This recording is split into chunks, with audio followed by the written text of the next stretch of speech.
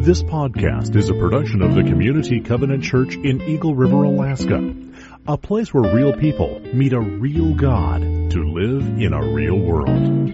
For more information, visit our website at www.communitycovenant.net.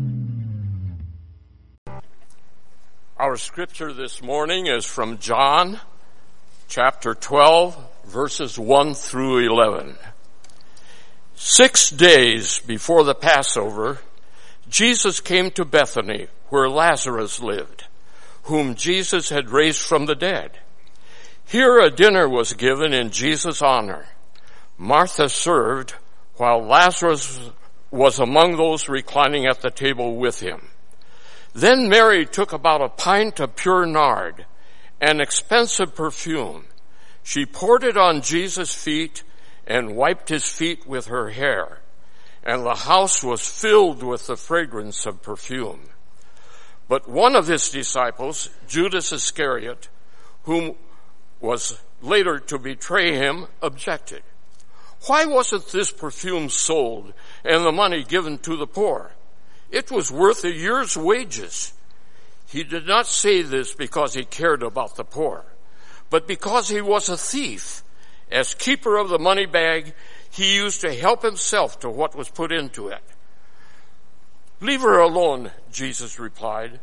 It was intended that she should save this perfume for the day of my burial.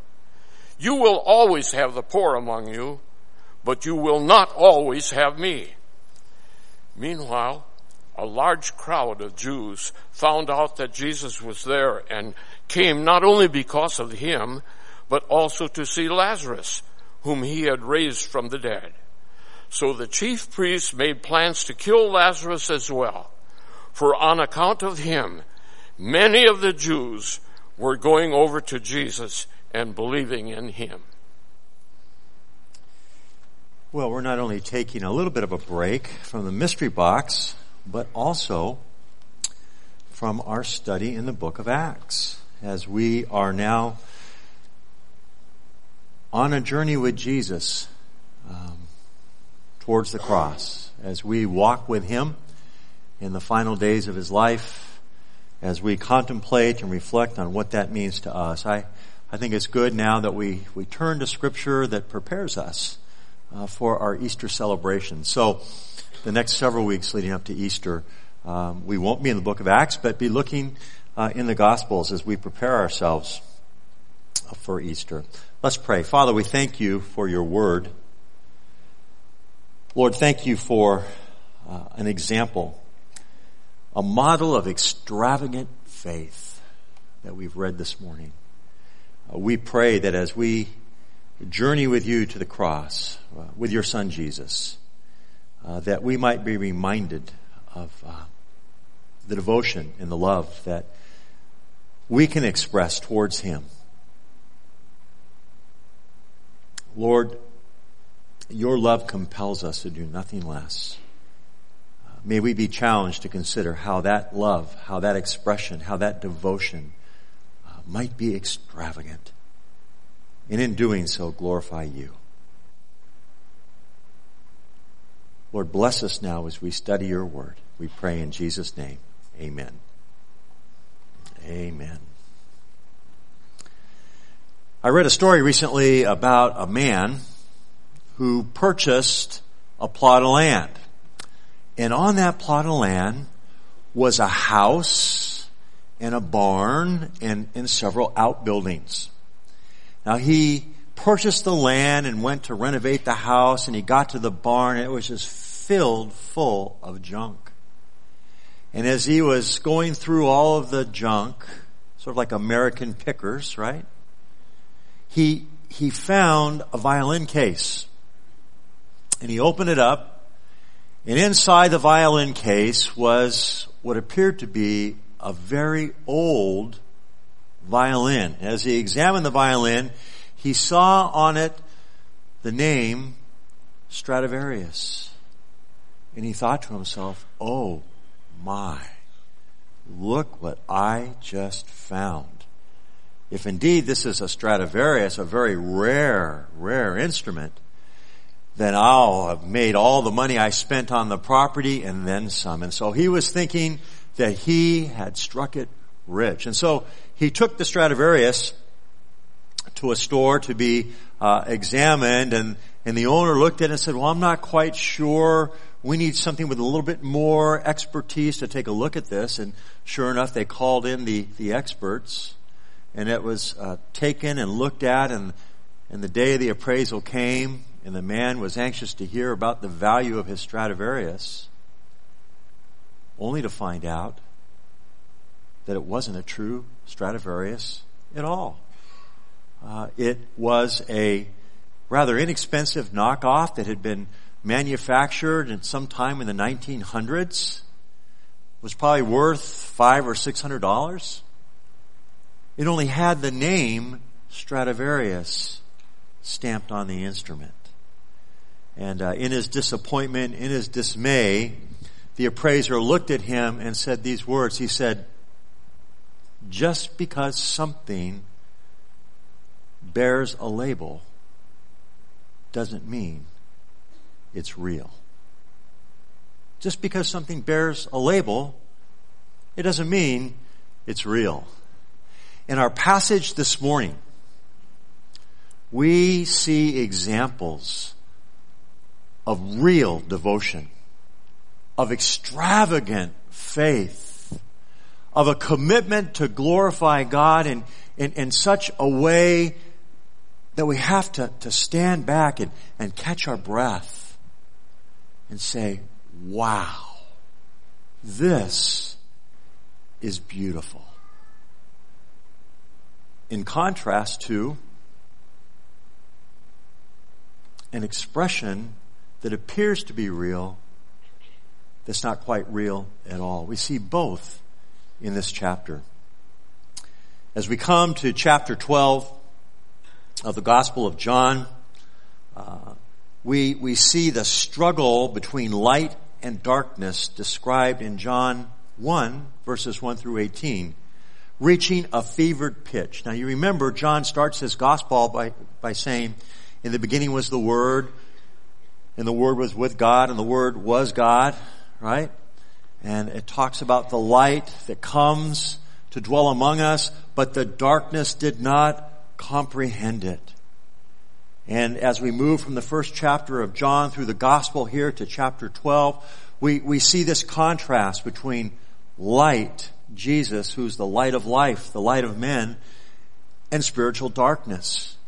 And we see it now coming to a head as Jesus is preparing to go to Jerusalem for the Passover.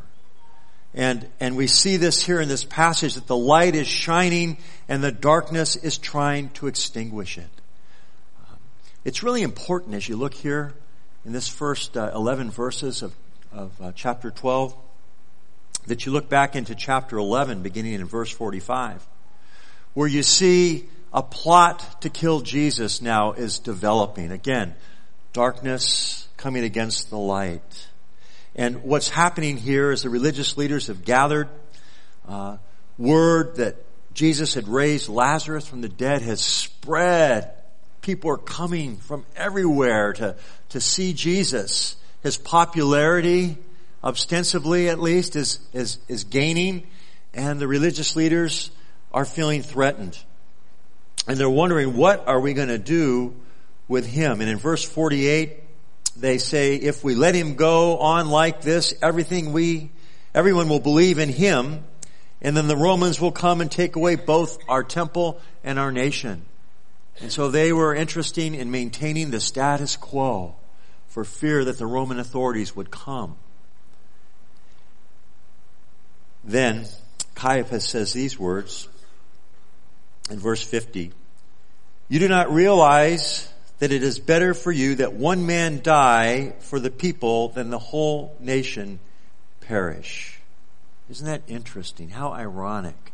In other words, what he was saying, it's better that we do away with Jesus for the sake of the nation. That way we appease Rome. There's no problems. We maintain the status quo. But what he didn't realize is he's really speaking prophetically.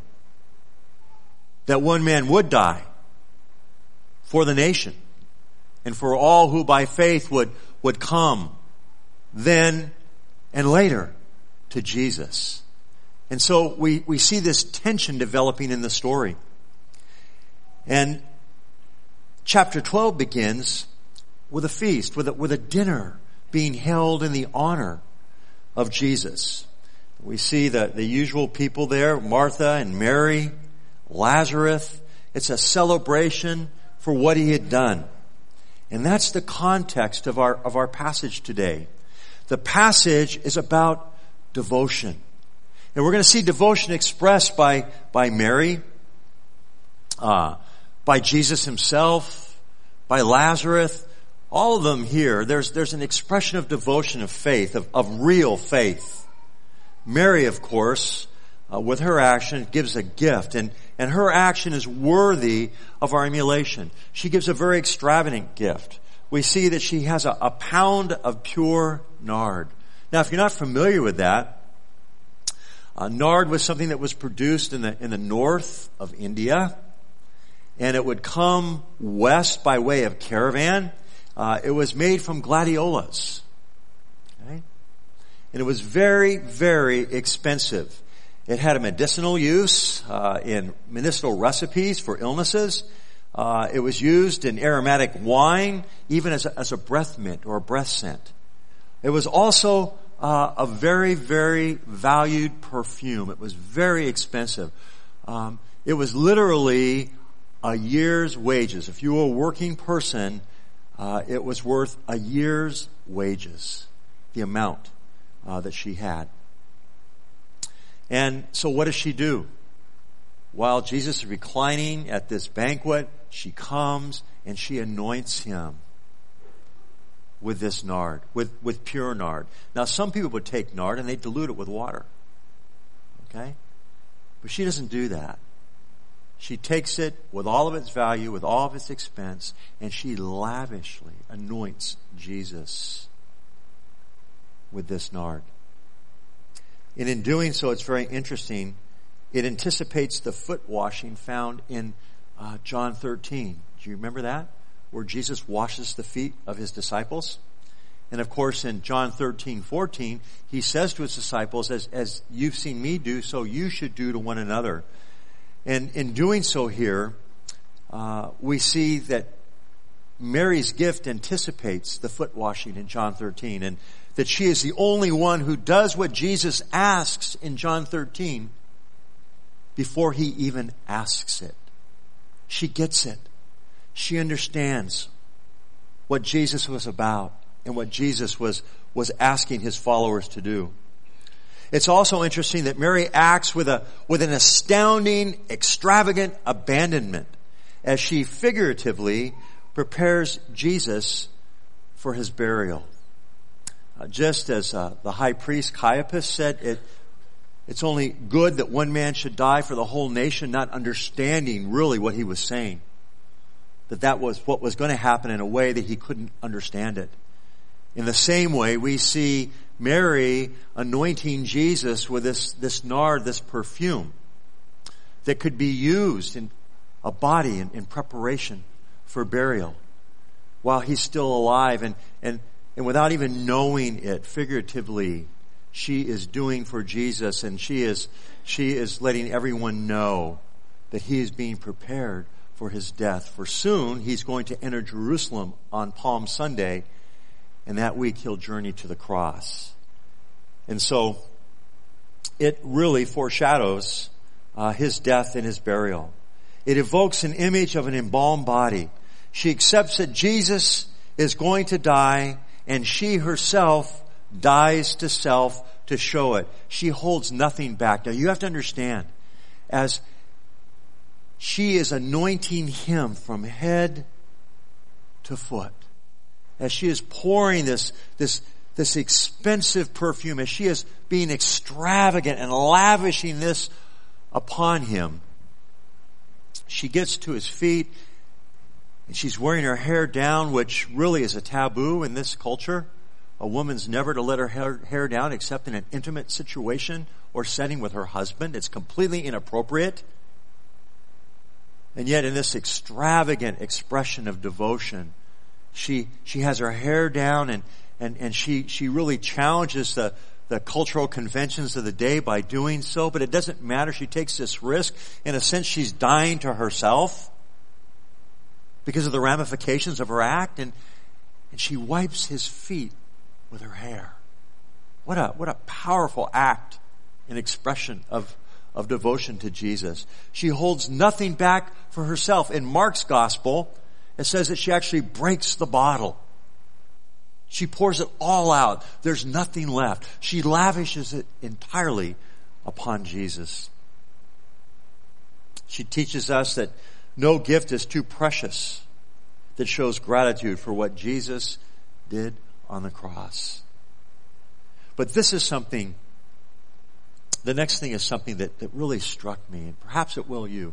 I never thought of this before, but this perfume was so powerful as she really anointed him and just poured it out all over him. The fragrance, just the aromatic fragrance that just filled the room, right? But that same fragrance would have been on Jesus' body and on his garments throughout the coming week. Literally, Mary's gift remained as the last beautiful fragrance that Jesus smelled as he went to the cross and he suffered the agony of crucifixion. And in that way it becomes the sweet smell of success. Through all the events, through everything that happens during the Passover week, culminating in his crucifixion, that smell of that pure nard that Mary anointed Jesus with, figuratively embalming him, foreshadowing his own death and burial. That scent, that sweet scent, because it was a sweet, sweet scent, would have been on his body and his clothing during those horrific events at the end of that Passover week. It's amazing. What a gift that she gave him, but what a gift that he gave to her and all of us. Lazarus, Mary, and Jesus in this story each serve as models of devotion which glorifies God. Obviously Mary, but then Jesus too. Judas, he sees what's happening and he makes a comment. Couldn't this be better spent on the poor? After all, this represents 1 year's wages. Essentially what he's saying is you're wasting this on this extravagant act of devotion upon Jesus. And Jesus makes a statement which is often misunderstood. He says, well, the poor will always be with us, but not so with me. She could have saved it for my burial. Again, figuratively, that's what she was doing, preparing him for his death. And what Jesus is saying here is that we don't neglect the poor because they'll always be with us, but he was making a point that the poor are there, but I'm not going to be for much longer. And he wanted to emphasize the fact that he was going to his death. That's what that is about. But you'll notice that the passage points out that Judas was a bit of a hypocrite. Not only did he point the finger at Mary and saying, you're being too extravagant. Look at all this money this costs. This could have been better spent on something else, meaning the poor. But it gives us an insight to Judas, and that it says here that literally as the treasurer, right, of the followers of this Rabbi Jesus, he was holding money back for himself. And so he would look and be critical of what Mary was doing, all the while he himself was doing something that was very dishonest. And so we see Lazarus, people are coming to see him because that he had been raised from the dead, and we read in the passage that the religious leaders are not only conspiring to kill Jesus, but to kill Lazarus as well. Because if we can get rid of the man that Jesus raised from the dead, then we'll end the problem. And if we get rid of the one who raised him from the dead, we'll end the problem. So quite literally, by hosting Jesus with Martha and Mary in this home, he's putting his life on the line. He's saying, hey, we're going to celebrate what Jesus did. And so again, he's holding nothing back. That's an act of devotion. That is an act of extravagant faith. He's willing to die to self in order that Jesus might be celebrated. And of course, we've talked about Mary, and there's Jesus himself, fully aware of where he's going, fully aware of what the days of the coming week will bring. Abby taught us this morning with her soccer ball that our purpose in life is to glorify God and enjoy him forever. We see here in the lives of the people, Lazarus, Mary, Jesus, Martha, we see in their lives models of devotion which glorifies God. And those models are for us today. Let's consider these 4 points. When we glorify God when, first, we obey him even when it is difficult. Every person in this story that demonstrated devotion, that expressed an extravagant act of faith, did so in a time that was very difficult, did so in a way that they were putting themselves at risk. It was a costly expression of faith. Jesus says in John 12:27 through 28, these words. Now my soul is troubled. What shall I say? Father, save me from this hour? No, it was for this very reason that I came to this hour. Father, glorify your name. In Hebrews 5:7 through 9, it says, during the days of Jesus' life on earth, he offered up prayers and petition with fervent cries and tears to the one who could save him from death. And he was heard because of his reverent submission. Son though he was, he learned obedience from what he suffered, and once made perfect, he became the source of eternal salvation for all that obey him. We glorify God when we obey him, even when it's difficult. Second, we glorify God when we live willing to give our lives away. We glorify God when we live willing to give our lives away. In John 15:12 through 13, Jesus says, my command is this, love each other as I have loved you. Greater love has no one than this, to lay down one's life for one's friend. A willingness to give our lives away. 1 John 3:16. This is how we know what love is. Jesus laid down his life for us, and we ought to lay down our lives for our brothers and sisters. It's interesting. John 3:16 says, for God so loved the world that he gave his only son, that whoever would believe in him would not perish, but have eternal life. Right? Speaking of the sacrifice of Jesus. 1 John, right, 3:16 says that we demonstrate love when we lay down our lives for our brothers and sisters. And so we glorify God when we live willing to give our lives away. Third, we glorify God when we live to please him instead of ourselves and people. John 15:8 says, this is to my Father's glory, that you bear much fruit, showing yourselves to be my disciples. And I love what Paul writes in Galatians 1:10. Am I now trying to win the approval of human beings or of God? Or am I trying to please people? If I were still trying to please people, I would not be a servant of Christ. And it's very clear in our story here that those that are celebrating Jesus, those that are hosting this dinner, and even Jesus himself, are not living to please others or even themselves, but each is making a sacrifice to please God. And then finally, we glorify God when we serve Jesus by following his example. You know, Jesus did everything intentionally.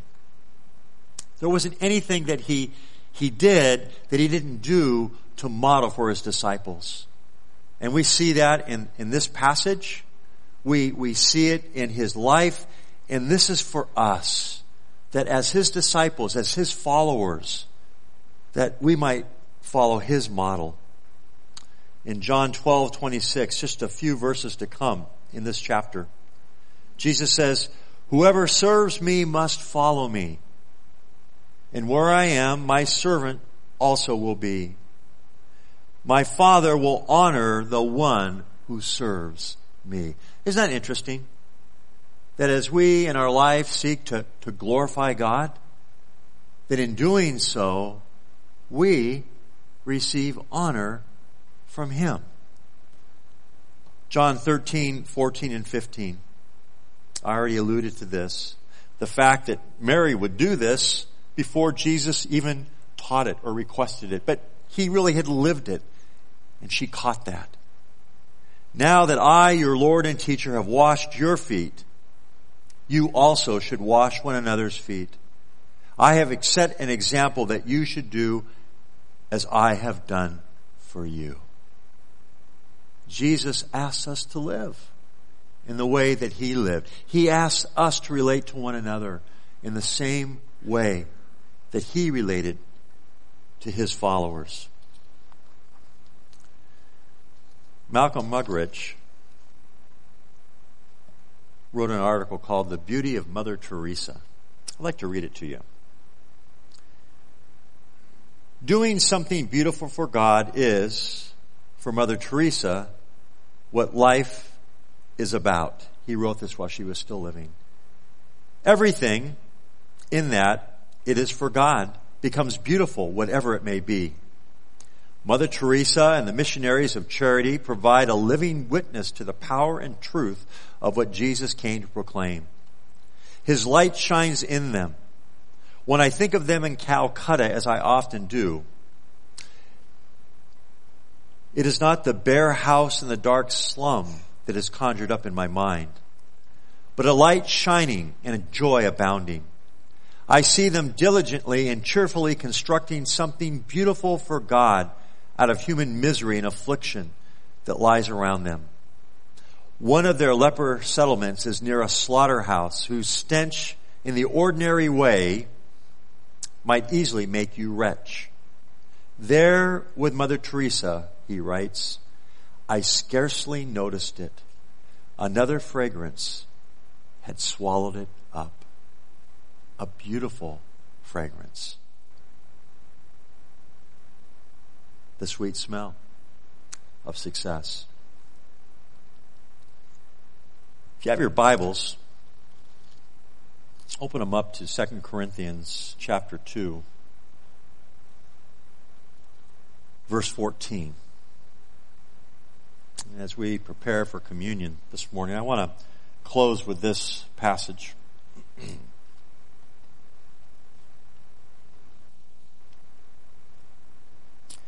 This is the Apostle Paul writing, and the imagery here he uses is very powerful. It has a really powerful application for you and me. "But thanks be to God, who always leads us as captives in Christ's triumphal procession, and uses us to spread the aroma of the knowledge of him everywhere." Let me give you the imagery. In Rome, a conquering general or the emperor coming back from a great victory would have a wonderful procession through the streets. It was extravagant. And there would be those that would go ahead of the procession, and often they were the captives. They were the vanquished. They were the ones that would be brought back as a symbol of conquest. And they would be in chains, literally leading the procession. A symbol of the great conquering work of the emperor or the general. And then behind them would come this wonderful, just celebratory parade, culminating with the emperor or the general. And there would be a person who would, or persons who would have incense, and they would also be in the procession. And there would be a smell, a fragrance, an aroma. And that aroma would be an aroma of victory.